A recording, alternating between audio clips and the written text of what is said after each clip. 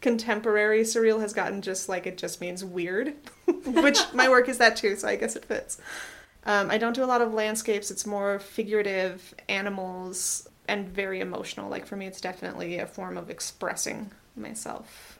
I think with the work that really does connect, because not every piece really, like some pieces are just for fun, right? But the ones that really do connect, I think I'm just expressing trauma combined with getting through trauma, finding light in the trauma, oftentimes finding humor in things that are really dark. I think just basically coping mechanisms for trauma, or sometimes I am just drawing trauma, like it's just my way of dealing. And for me, it's less getting it out as more of like, God, like I want somebody to see this, like being heard, maybe, for me. The voice you just heard belongs to fine artist Desiree Lee, describing her pen and ink illustrations. Join Desiree. Hi. Hi. My name is Desiree Lee, and I am a fine artist and illustrator. I do drawings and printmaking. And Brittany Marie. I am the artist known as Brittany Marie. It's funny because I changed my name is Brittany Nielsen, but I changed my name a little while ago to Brittany Marie. Some people know me as Brittany Nielsen, some people know me as Brittany Marie, and then some people think it's really stupid that I changed my name. But that is, you may call me anything in that world. Britty, Brittany, Britsters, Brittle Bones, I don't care. Whatever. You can just call me whatever you want. In today's portraits of two artists and storytellers, trauma, anxiety, depression, and autism. I'm your host, Liz Christensen, and it's all in the telling.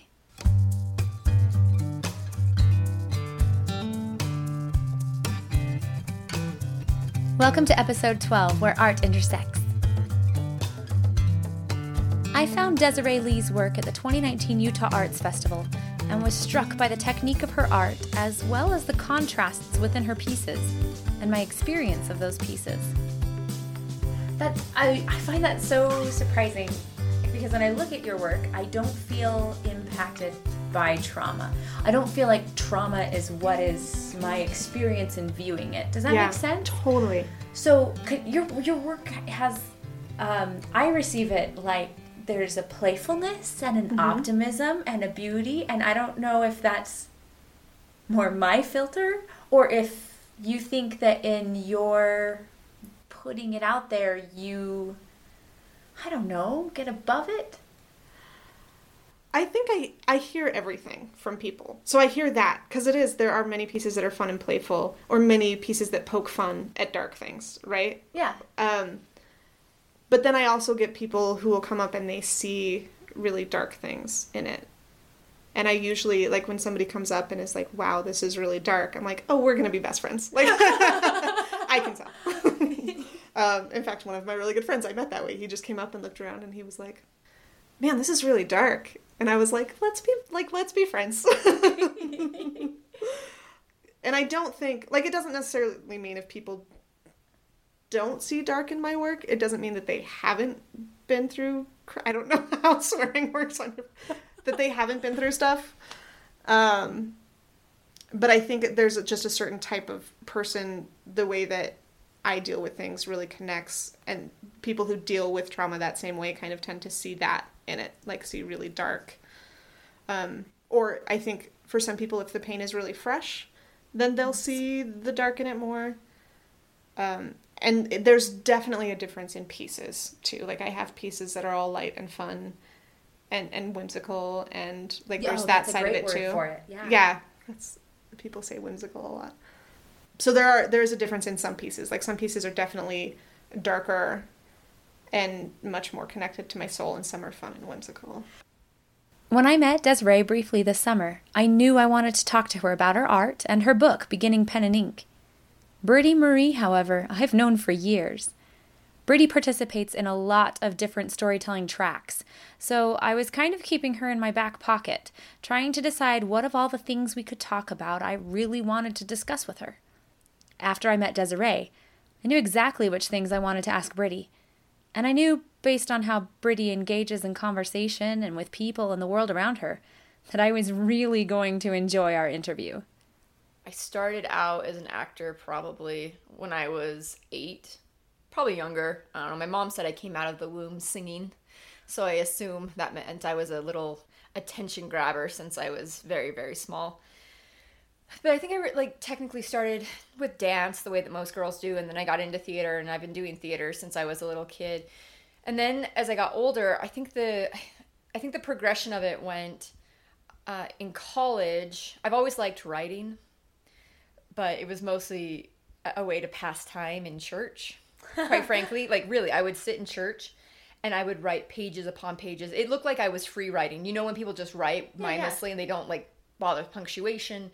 And I would do that for 3 straight hours, essentially, in church. And I would end up with 20 plus pages of just written thoughts. Crappy pseudo-philosophy, I would probably call it, because I don't know that any of it was any good. It would just be or someone might say something during a sermon or, whatever. And I'm just like, oh, that's interesting. And it would get me thinking about something. Usually it was just whatever I was pondering at the time, because that's been my sort of curse through life, is that I can't stop thinking about things ever. So my brain never shuts off, and I'm always just constantly pondering something or thinking about something. And so I would just sit with books and just these I don't even know where they all are now, honestly, which is the weird thing, because there's got to be hundreds of them. But it's a process thing, not a product thing for you. No one was ever going to read those. That was my intention, was that no one would ever see those except for me.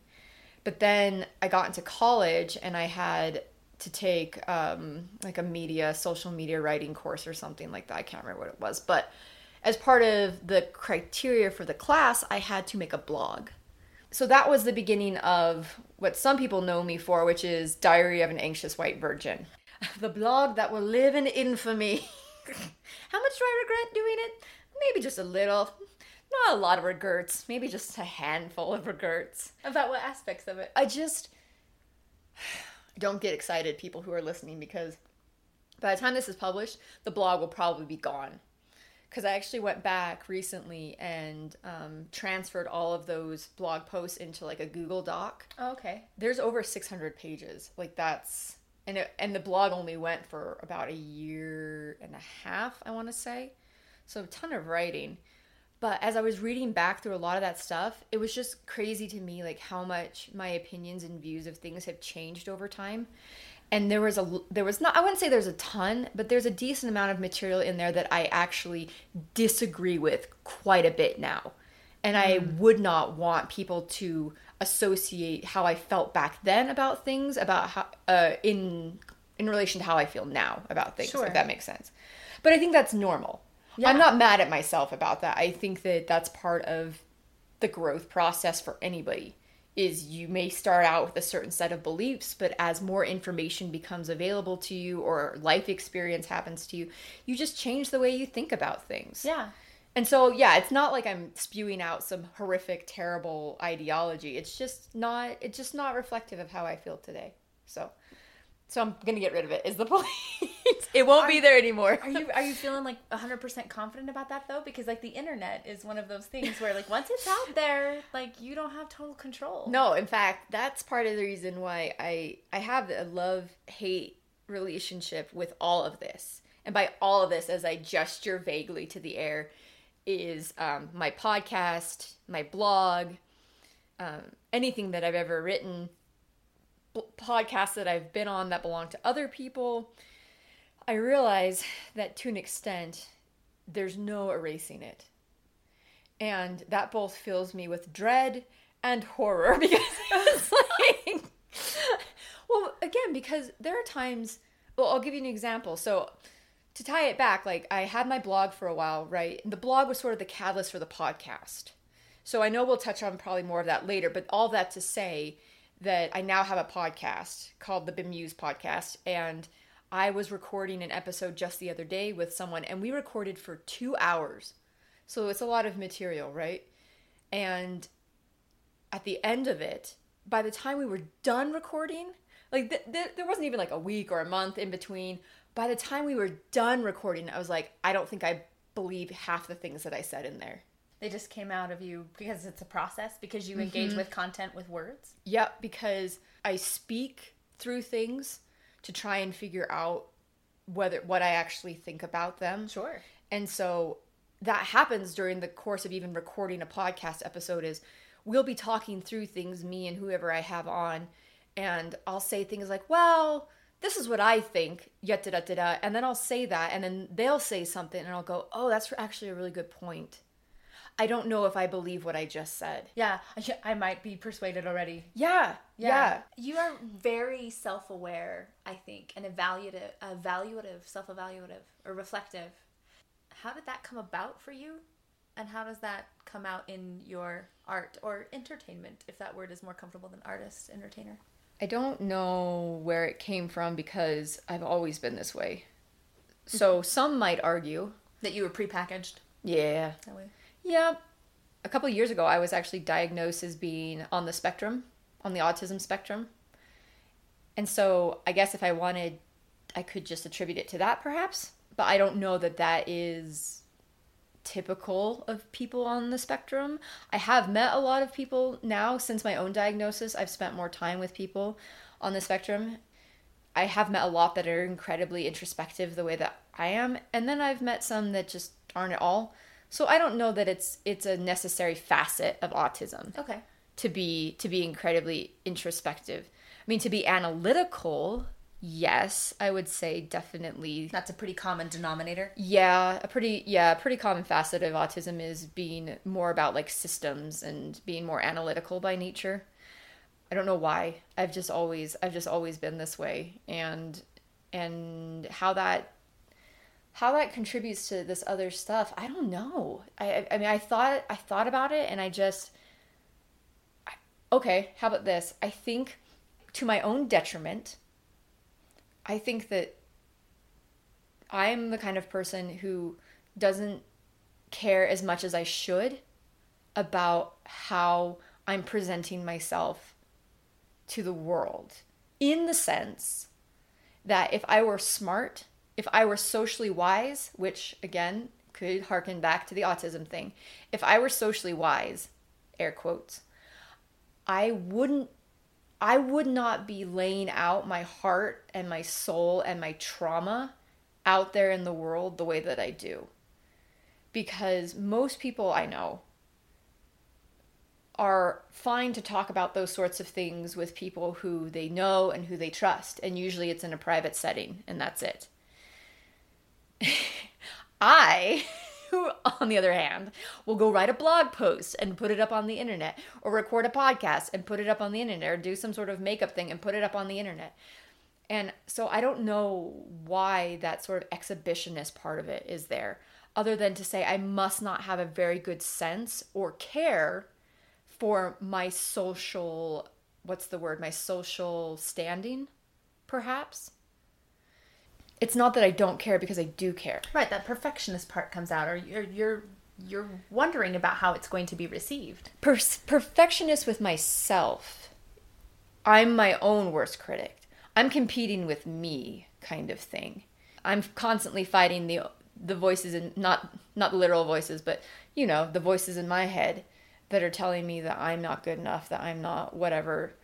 But in terms of how I come across to the world, I don't think I give enough thought, quite honestly, in some ways.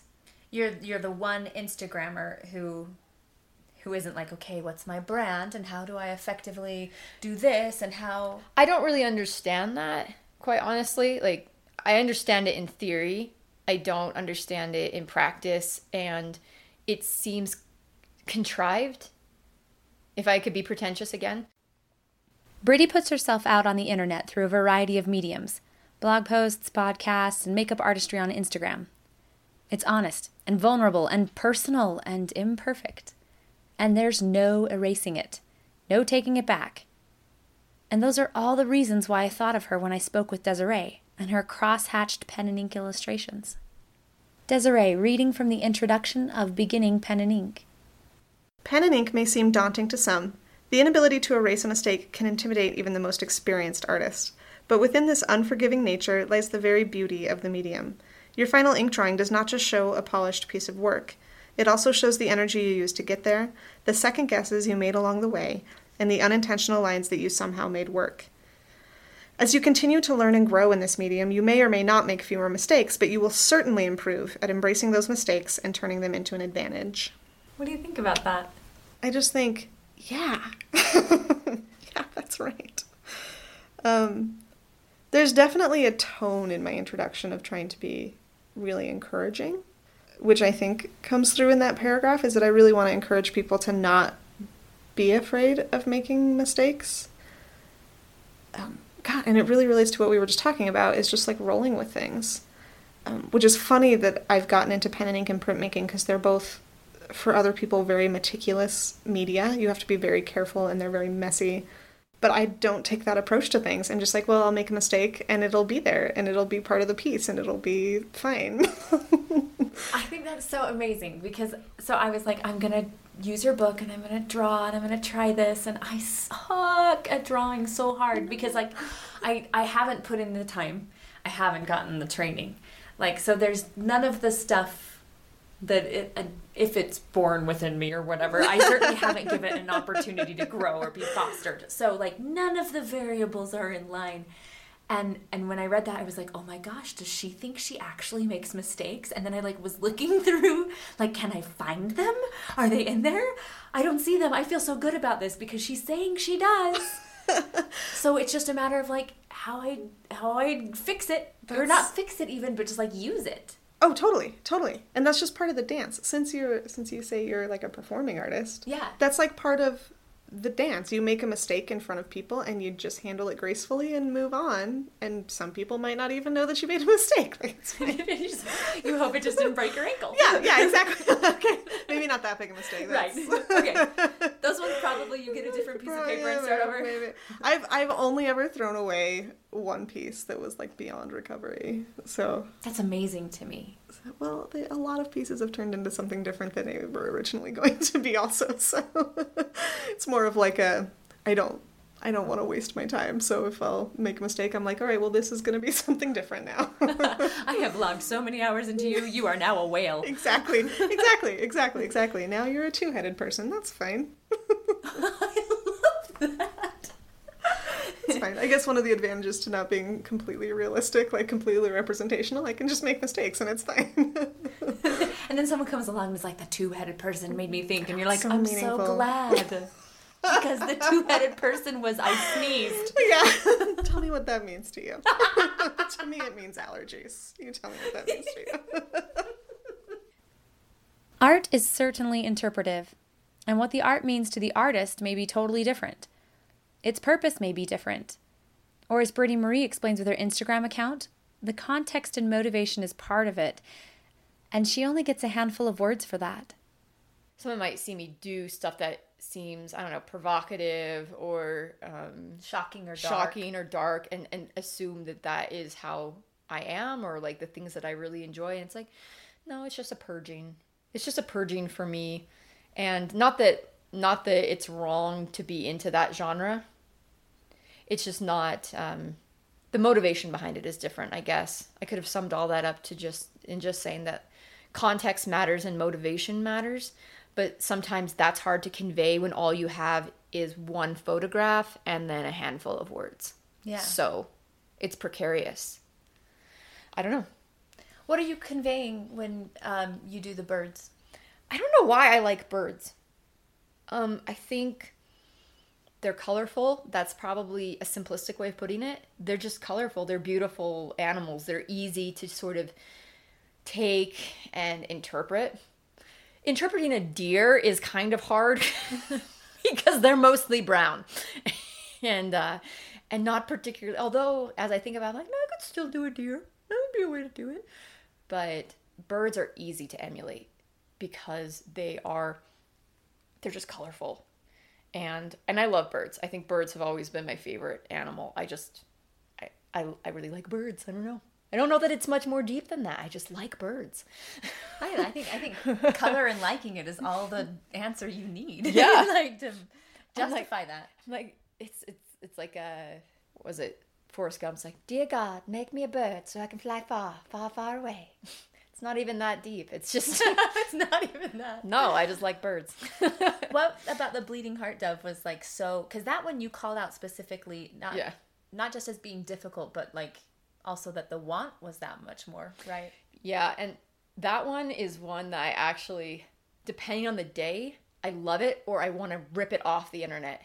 I'm serious. Most of my other stuff, I'm like, I'm happy with it. And if I'm not happy with stuff, I don't post it. But that one, I think because in my head, it started out as something, I wanted it to be beautiful. I wanted it to be glamorous. I wanted it to be sort of more in that vein. And what it came out to be was kind of almost scary looking. I wouldn't say scary, but it's dark. Like even the shots that I got, and just as an aside, for people who haven't ever seen these, most of the makeup I do, I'm usually wearing something that comes off my shoulders, and you're seeing shoulder up, and naked shoulders and whatever. I just find because the clothing distracts from the makeup. So it's not that I'm trying to be scandalous. One, I like my clavicle, so I have no problem showing it off. Two, I find the clavicle is actually a very beautiful part on a woman's body, and I don't believe that it should be sexualized, but everyone's going to interpret it how they want to. I have no control over that. But also, when I did the bleeding heart, so the bleeding heart pigeon or the bleeding heart dove is this beautiful bird. I'm pretty sure it's an Asian bird, and it looks like sort of a nondescript blue pigeon, but then it has this white chest, and it has this red splotch on its chest that truly looks like someone shot it. And I don't understand, like, I'm fascinated by it. Because it's like, why? Like, why did it evolve that way? Because you'd think you don't want to appear wounded because predators go after wounded things, right? Which is as true in the animal kingdom as it is in the human world as well. Predators go after people who they think are weak a lot of times. People who seem easy targets to them. Often people who are wounded mentally, psychologically, emotionally, physically. You become more of a target. You can become more of a target to predators. And so this idea that a creature would evolve a coloring that makes them look wounded was so fascinating to me. And I think that's why that bird holds so much intrigue. And when I did it, it meant so much to me. And so I wanted it to be perfect. And I don't think, like I said, depending on the day. So I may do that one again someday, just because I don't know that I love the way that it turned out. Because I look haunted is the way that I would describe it. I look haunted in it. The tension in the bleeding dove picture between beauty and this haunted look, and the idea that prey would choose to look wounded, that's still on my mind, still sticking with me. And it's tension and contrast in Desiree's illustrations. It's the fact that the images stick with me and I have to work through them. I don't just look at the things these two women create. Their art intersects with me somehow, and I have to process it. There's one in your book, Beginning Pen and Ink, as there's tons in there. I loved how much you put in there. And that you showed us stages of drawings after we'd seen the product, like the end result of them for a while. I thought that was very cool. Oh, I can't take credit for all, like the publisher kind of directed me. There was a lot of the publisher kind of telling me what they wanted. So I can't take credit for all of it, but so the layout of the book is someone else's kudos, but the content of the book is totally that's all me. Your kudos. Yeah, that there is one in there. When I got to the page, it was, I think, after a series of maybe not whimsical, but you start off with like, here's the differences in paper, here's the differences in pens, and so there's some like just nice representations of papers and pens and things, and then we get to this page where there is a girl falling out of a tree. Yes. And I was like, whoa, because this is the first time anything that I noticed was like heavy. Yeah. Yeah. And I stared at it forever, and I was trying to figure out what the next, like, if you had done this as sequential art, like what the next few sequences would look like. And like what, because she is in mid-fall, and there is nothing on the ground but ground, right? And I was like, I just spent a lot of time with that one. I really liked it. And I spent time like, which branch did I think she fell from? I think she fell from that one, because those lines, like like intersect through that branch. So she's falling from like really high. What was she doing up there? Like just climbing a tree, man. I know, but it's not ending well for her. It's not.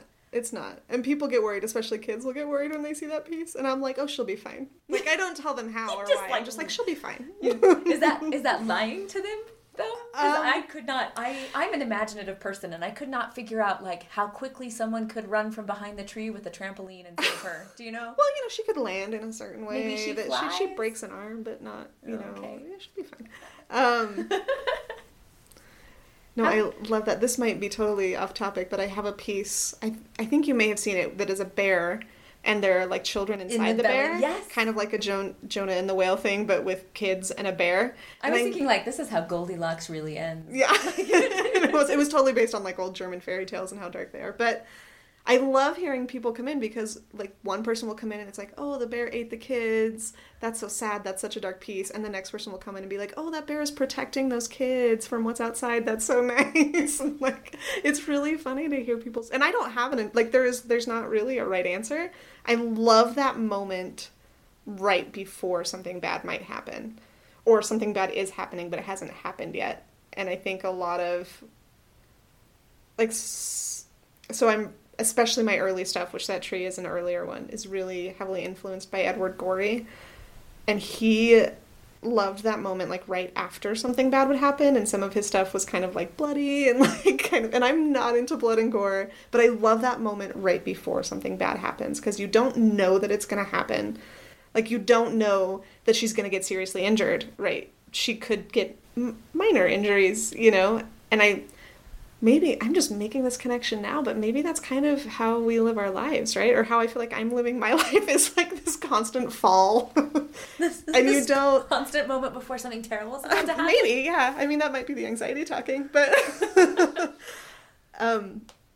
like, you just don't know what's going to happen, and something terrible could happen. Something terrible can happen, but it hasn't yet. And so we'll just keep, like, going along. Like, we'll just keep... Because you don't know that she's going to die. She might not.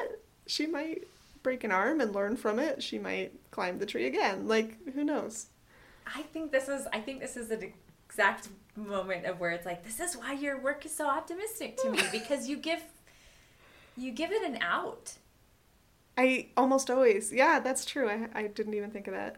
Yeah, so I spent a long time trying to like follow the out. Like I get she hasn't hit the ground yet. Love that you did that. I love that you did. There's somebody behind the tree with the net. She'll be fine. I pictured them as like clowns, like the ones that like run out of the clown like car. on Dumbo. Well, because one of the first things I saw of yours that really caught my eye at the Utah Arts Festival was like a carnival circus one, and the woman. Yeah. Who's standing. So I already had like carnival circus like marinating in the back of my mind with you. And so I was like, yeah, a bunch of clowns are going to pile out of the tree to like, save her. That's for you, that's what's going to happen. That's fine. I sure hope so. I do that with little kids all the time. I'm always like, oh, it's fine. There's somebody there. Like, she'll be fine. Not that you're a little kid. No, but you let me see what I want to see. Yeah, totally. And while I might see something darker, well, it depends on the day. Some days I see something real dark, and sometimes I don't. Like, that's why they're open to interpretation. Do you feel like you have any level of, I don't want to use the word judgment, because I feel like that means you have to say no. But do you... you underestimate. I will happily admit to being a judgmental person. Do you judge your characters? Do you, like, when you're looking at her, for example, the girl falling from the tree, are you ever like, you shouldn't have been on that higher limb? Like, there's a tire swing. Why weren't you on the swing? Oh, no, I think they're all me. The pieces that are meaningful are all me. So only in as much as I judge myself. And I never, like, my thought is like, I'm so glad you weren't just on the swing. Like, get up in that tree and see how high you can go. And, oh, well, you fell. Like, that will happen. That happens. Like, maybe you'll die. Oh, well. That is so roll with it for someone who has anxiety. Yeah, isn't that weird? That's pretty cool, but tell me about that. I think it might be one of my ways of dealing with anxiety. Because when I was younger, I was so afraid of what everybody thought of me, and just afraid of everything. Afraid of earthquakes. Like, I can't function if I don't just roll with it, I literally cannot function. There was a time in my life where, like, I didn't want to leave the house. I was essentially agoraphobic. I was afraid of everything, and leaving the house terrified me. And so I really had to develop an attitude of just, I know I'm not going to die. I mean, insofar as everybody knows they're not going to die. Yeah, like, and I just had to learn to roll with it. And that's big time how I treat social situations now. Like, just roll with it. If they think you're ridiculous, like, then you're ridiculous. Whatever. Like, and without that, I can't function. Like, I really had to teach myself that. Was that like a mantra thing, or how did you teach yourself that? I haven't thought about it. You're asking all these things that I've never thought about before. I don't know. Probably therapy was really helpful in teaching me to just, like, be okay with how things are and not thinking ahead into the future all the time. I don't know. Socially, I remember looking around and just trying to understand how other people were able to function socially, and just noticing that they didn't seem to care. Like, when the cool kids tripped, they just, like, recovered and went on. They didn't make a deal about it. Yeah, I don't know. Brittany is so cognizant and careful about the words she puts out on her podcast and on her blog. She's been attacked and taken out of context for those words. But her Instagram makeup art? That form of expression hasn't exposed her to the same criticisms. And she has a very different relationship with those images. Maybe because of that? Maybe just anyway. The art that I even hate saying it, the art that I do with my makeup is not, it's just an expression. And so now I've become the thing that I've always hated the most. I'm just like, it's just my expression, okay, Liz? This is just how I express myself. And I don't care if people like it or not. I just have to express myself. But that's different than the words for you? I don't know. I think the makeup, because I don't think I'm very good at it, is more, it's like a, you know, when you're a mother, so you know, when your little kids bring you like a finger painting and they say, I made you this, or a macaroni necklace, the unkind thing to do would be like, this has exactly $0 value. Like, I could not sell this on Etsy, kind of thing. Because that's mean, and you know that it's a child, and it's a child doing what a child can do. And so, of course, you say, it's beautiful. This is beautiful. And you take it and you put it up on the fridge, and you're like, I'm so proud of you. This is so great. That's what I feel about my makeup, honestly. Instagram is your macaroni noodle necklace. Yes, Instagram is my refrigerator, where, like, I go and I put things up on there, and I'm just like, I know this isn't great. Because, look, I'm comparing myself. You have to understand, because I work in this field, I have friends who are professional makeup artists. Yeah. People like Kat Nelson, Drew is another one, where the stuff they're doing is incredible. I mean, like, Kat does these full body paintings with just airbrush, where it looks like they're wearing clothing, but they're naked. And it's like Skin Wars, that show people will know. And I look at their stuff and I think, that is art. And I know I shouldn't compare. Like, I know that's not the point, but, like, I do. And so I'm under no delusions that the makeup work that I'm doing is some, like, great avant-garde thing that people should be like, oh, yes. And also, here, have money for this. It really is. It's the macaroni necklace. That's the perfect way of putting it. It's my refrigerator. Mastering these skills gives you the building blocks of a language through which you can communicate beyond words and reach people with whom you never would have spoken. Yeah, so that's, like you said, that's true just generally for me big time, because I travel a lot and meet a lot of people through my art. But the one specific story I can think of was really early on in my career, and I know there are a million stories, and I feel bad that I haven't been able to think of them. But this one really struck me because I think it was the first time where, not where somebody connected with my art, but where somebody unexpectedly connected with my art. And it was this little teeny tiny art show up in Logan. And a guy came up, he had kids, and I, you know, as an artist, you can kind of tell, like, this person looks like they'll like my work, this person doesn't, which is rude and judging people on how they look, but it tends to hold true. Marketing. Yeah. recognizing your demographic. So he came in and he kind of looked like maybe he was a farmer or just like a hard blue collar worker. He had a couple kids in tow. They came in and I was like, okay, like his kids might like some of my things. Like he's not going to connect with it at all. And he saw this piece and I think he teared up. He got emotional and just really connected to this piece. And I wasn't paying very close attention to him because I had prejudged him. And then he just bought the original. And the look in his eyes said that he very much connected with it. And it was this piece about a man who's essentially being buried alive. Like it's kind of a cross section and you can see a man in a coffin and everybody above him is having a funeral, but he's like alive in the coffin underground, which is terrifying. But he like grabbed it and kind of was tearing up and just bought the original piece, which is not, you know, it's an investment. It's a little bit of money. Yeah. And he never told me his story, and I've made up all kinds of stories for him.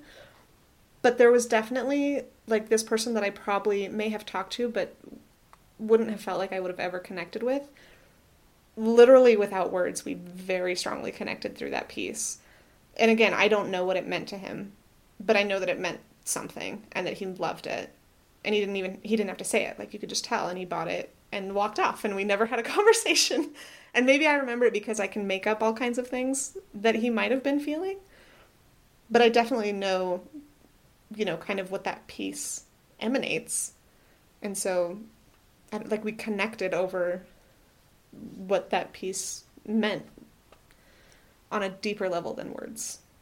Some of the stuff that you put on Instagram, though, is, I don't know, in my mind, it's not quite as neutral as birds. Like the clowns, right? The clowns are kind of freaky. Scary. Yeah. Yeah, the clowns, I think, come from more of a place...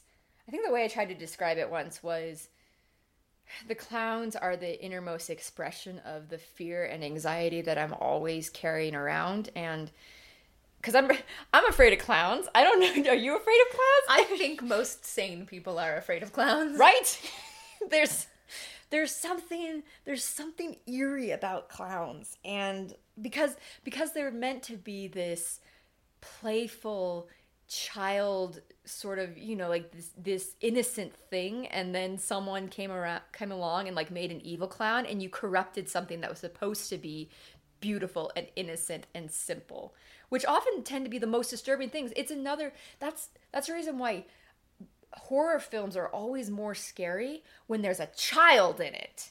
Yeah. Like when you've got a scary child, that's so much more disturbing than like a psychopathic adult. Because you're like a serial killer, or a grown man who's a serial killer. Yeah, old hat, man. We get know it. that happens. It's fine. But you've got like this little kid. It's like, hello, mother, with like the little knife, like ee. You're like, that's just not supposed to happen. Yeah, you're corrupting something beautiful, and that's what clowns are. Like you're taking something fun and you're making it scary. And all that to say that, yeah, I think the clowns are, I don't know. It started with It. Yes, the original. Yeah, the Pennywise. Because he's horrifying. And I thought, well... And then the new It came out a few years ago, and I actually really liked it because I like the actor who plays Pennywise. I actually think he's a very attractive person. So that was enough for me to be able to go see the movie and not be scared by the clown because I knew the actor underneath it. And you're just picturing like, yes, yummy. Yeah. So I had this sort of quasi crush on Pennywise. I'm like, if that clown came into my bedroom, no problem. I would be fine with this. But so it's kind of like, yeah, I think that it's the same way that in therapy, a lot of times therapists will force you to face your fear. Mm-hmm. Like if you're afraid of heights, they'll, take you up on a high mountain and say like, okay, take 10 steps to the edge. Now take 11, now take 12, now take 13. And then by the end of it, hopefully you're able to stand pretty close to the precipice and be like, this is okay. And I think I forget what it's called. It has a specific name. Like conditioning? It might be like desensitizing. Desensitize. Oh my goodness. I can't say it. But you desensitize yourself towards something over time. Yeah. Am I saying that word right? Desensitize? Yes, I'm positive you're saying it right. It just sounds wrong in my head. No, but and it's as right. the words I speak. So I think that's part of it is take something that you're afraid of, do it. And I don't know, there's also something about becoming the thing that you're afraid of that is empowering. So like when you actually have the clown makeup on, you feel what? I feel you feel like now you almost are like embodying the thing. It's not even a thing. It's that feeling, that essence of fear. And then you become the fear, which again, I know I said at the beginning of this, like, I really dislike some artists because of their pretentiousness. And I feel like everything I'm saying right now is super pretentious. But It's hard to articulate this stuff. It is really hard to articulate this. I mean, it may help maybe if it's okay to give a little context. Yeah. And then okay. So growing up, and I've been honest, I've been pretty open about this. I don't know that I've ever spoken really openly about this, so kudos to you. World exclusive. But growing up, I was terrified of my dad. Like, terrified. And I'm only saying this because I'm pretty sure he'll never listen to this, and also, even if he does, oh well. So I don't have a relationship with my father anymore. Growing up, I was terrified of my dad. I won't get into the specifics about why I was terrified of my dad, but like there were times where I would like sleep under my bed because I was just scared. And because of that, because I know you and I have talked about like my anxiety, and it's kind of like, well, where does that come from? And I've shared a little bit on other platforms about the experience I had with a stalker when I was in my 20s. Yeah. And that was pretty critical and pivotal for me. But I think the bulk of my anxiety, and when I talk about having like PTSD, actually it's complex PTSD, not PTSD. There is a difference. Don't ask me to explain it right now. But the bulk of my trauma comes from my childhood. So I think that I've been hiding, quote unquote, from that fear, from that boogeyman since I was little. And the thing is, I do believe that if not addressed, we do carry those wounds with us into our adulthood. And so I think I just carried that fear with me to the point now where as an adult, you don't even really know why you're scared anymore. It's just such a constant companion for you, and has been such a constant companion for you for most of your life, that you just, it's the best way to put it. It's like a shadow. It just follows you, and you sort of stop questioning it unless you end up going into therapy, which a lot of people do, and some people find it helpful, and some people find it actually exacerbates the situation. So, and I've done both. I've done therapy and not, but anyways, my point is that, so the clowns are almost like, there's that tangible feeling of anxiety that sometimes you feel it. Like I said, it's tangible. And sometimes you can put on like a face of makeup or play a character on stage, and it's like exercising that demon just a little bit. Like you're off gassing. Yeah, just yeah. like, to put it politely, off gassing. Desiree again, reading from Beginning Pen and Ink, but this time from the very last page, about the artist. Desiree creates work that revolves around themes of finding humor in pain, beauty in the grotesque, and light in the darkness. So I was like, dichotomies and opposites. Why that? I think part of it is I like the tension. I like the tension of two things that you don't expect going together. I also just feel like that's how I was living my life for a really long time. Within that tension? Within that tension of trying to survive in a place that was really unhealthy for me. So it's just somewhere that I'm very familiar with and maybe comfortable with, honestly. I'm very comfortable being in that place that most people are very uncomfortable with. Does it start for you in one of those camps and then you look for the other? Like, are you like, I have this grotesque idea, how do I make it beautiful? Or do you like, I have this beautiful idea, and what can I find in it that's... Not usually. For me, it just happens naturally. It's just kind of where I live artistically. They just simultaneously coexist? Yeah. Or maybe there's that moment in my head, we were talking about that moment where it switches, where I'll be working on something in my head and all of a sudden I'm like, oh, that's what needs to go there. I think oftentimes that's the balance of whatever. So maybe I'm making something really pretty in my head and I'm like, that's going to be beautiful. But like, it doesn't really mean anything to me. And then something will happen where I'm like, oh, that's it. Oh, example. I was just working on a piece that was representative of my siblings for no reason whatsoever. And it was like this really pretty piece. And I was like, okay, there are going to be birds and roses and it's going to be really pretty. And I was like, oh, and a tarantula. There needs to be a tarantula. Like, oh, that's right. Okay. And then I could draw the piece. Like, siblings. Yeah. Deadly spiders. My brother was the tarantula, by the way. And this is continuing my, I always mention him anytime I'm in a podcast. It's really weird. This is like the special Easter egg funny. for people Yeah. follow you. It's really weird. It's just the space that I'm in. It's just where I'm comfortable. And sometimes it's a humor thing. Like sometimes I'll be like, okay, what'll be funny? But often it's just what makes it feel right to me. You just have this, like, gut reaction to it, whether it's right or wrong when you've got it. Yeah, it just doesn't feel right until that tension is there. I just don't know. I don't know that I know how to do or be different. And maybe that's why we all do the things that we do, because we don't know how to do something different. And so you carry on day to day with a love-hate relationship with the things that you're doing. I'm constantly in this internal battle with myself. Constantly. Where it's like, I want to stop doing this. And I want the white picket fence. And I want, to be married. And I just want to have zero presence on the internet. I don't want anyone to know who I am. Other than the people that you face-to-face see in your day life. Absolutely. I do not want the world to know my name. Is that weird? Given what choices, I do? Yes. Completely contradictory. I don't want anyone to know who I am.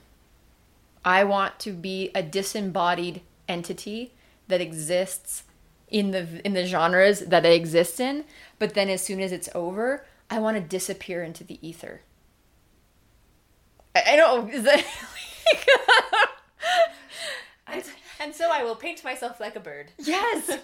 And so I shall camouflage as a bird or whatever it is, and I'll wear so many hats that people can't pin me down, I guess. Going for art for me was never, like, it's always been pursuing it with everything I have. This was never going to be a side thing for you. Not really, no. And I think that's just how I work. Because I know plenty of artists that are amazing, successful, good artists that also have another job. But for me, there's something about, I think I have a very limited amount of energy. And so I have to put it all into one thing. And not that I put it all into one thing, but like professional energy, like it's very limited. Not very limited, but I have a limited amount. Yeah. You like the focus, like the single objective? I think so. Yeah, the single objective and just, this is going to flow naturally into our talking about my depression and anxiety, but it's the times that I feel well enough to be really working hard, like at my full capacity, are not all the time. So if I was trying to focus on one job and then do art on the side, like I just don't think I would have the energy to try to focus fully on two things. As opposed to just focusing on one thing. For better or for worse. Like, it's probably to my detriment, but... But also probably not.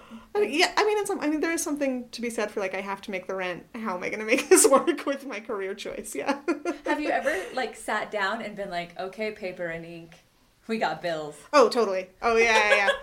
Yeah. In fact, that's a lot of my summer. Not that my art isn't still really personal, but like in the summer, it's like I just have to draw things. I just have to, because I'm doing all these shows and selling all these things, and so it's just, I just have to draw. Like I just have to keep drawing. To the extent that the quirkiness, this sort of like this no filter of like self-expression or whatever, it's like, no. In fact, I wish I could be different. I wish I wasn't like that. But over time, I've just had to accept, it's just who I am. And so it's, not to get too like, wah about it, but like, I've just had to accept over time that you can only commit social suicide so many times before you just kind of go, no, this is just how people are gonna know me. Like, so it's fine. That's something I've just been learning the last few years, is really honestly being aware of how what I'm doing affects me and taking things at the appropriate pace.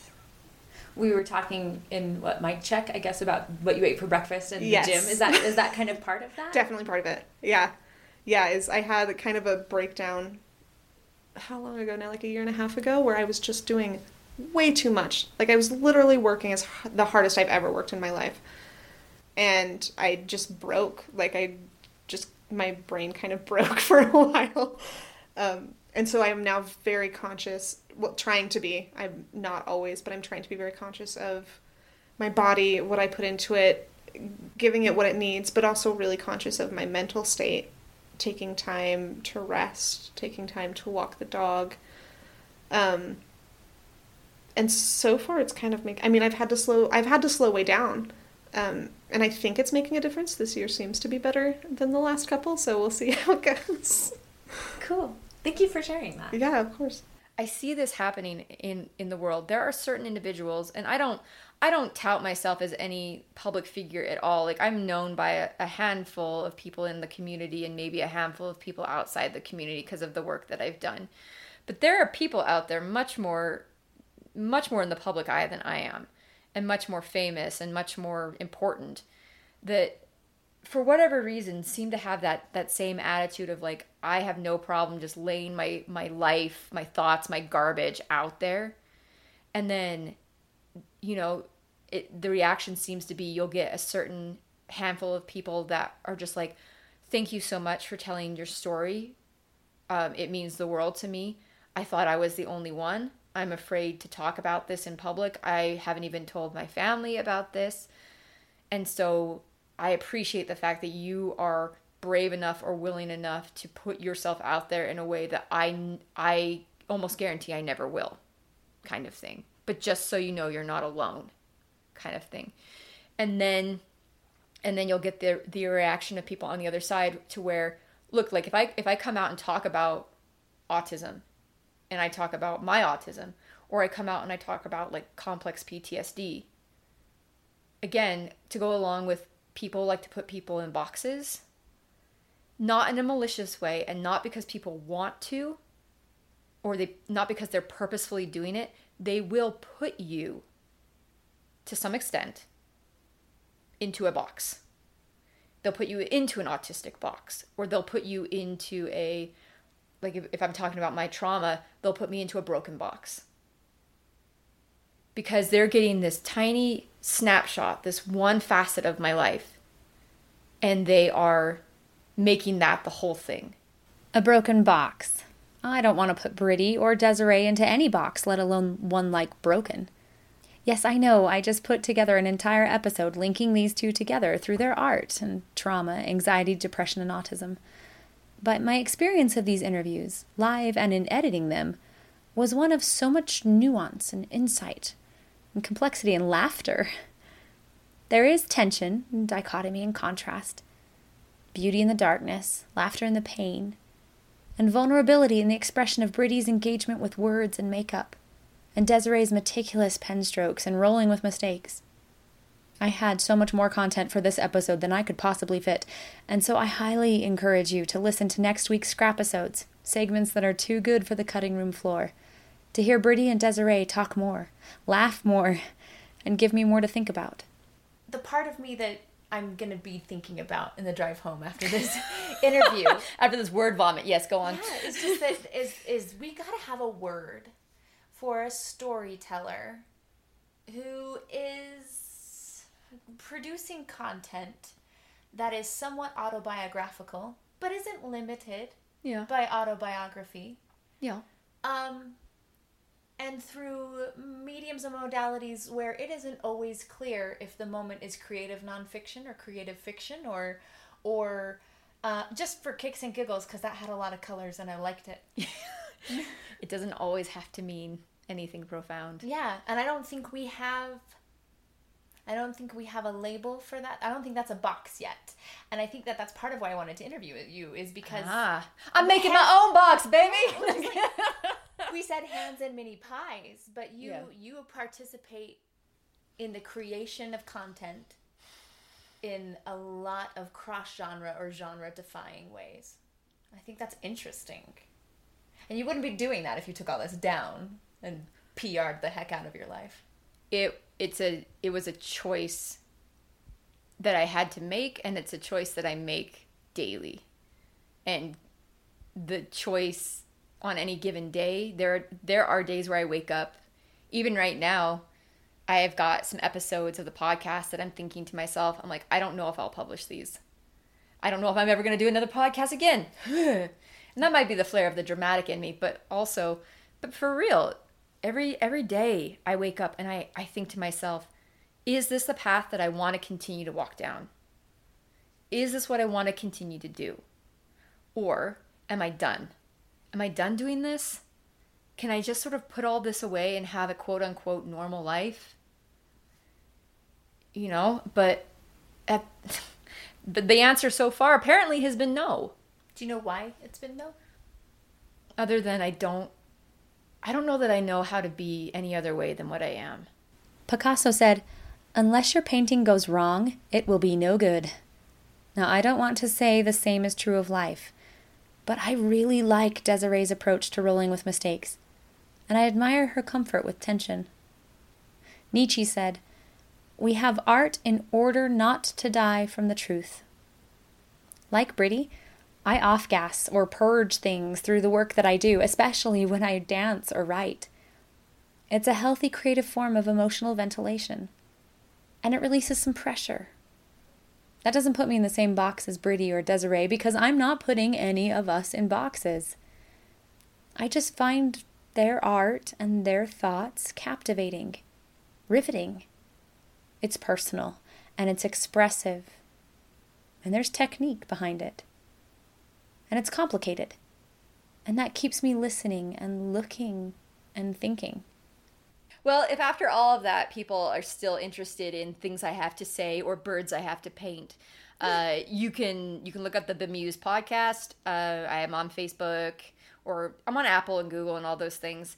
And if you want to see my Instagram stuff, you can go to Britty Marie, and you can look at all my birds. My profile is now open, which is horrifying. So you can follow me without my approval, which I hate.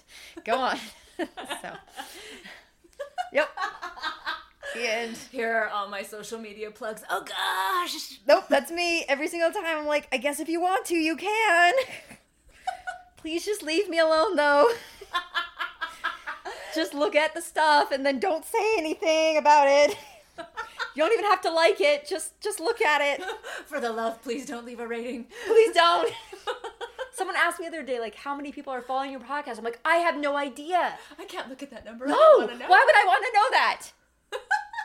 Because if it's small, I'm going to feel bad. And if it's big, I'm going to feel terrified. So I prefer just the ignorance of bliss. The bliss of ignorance.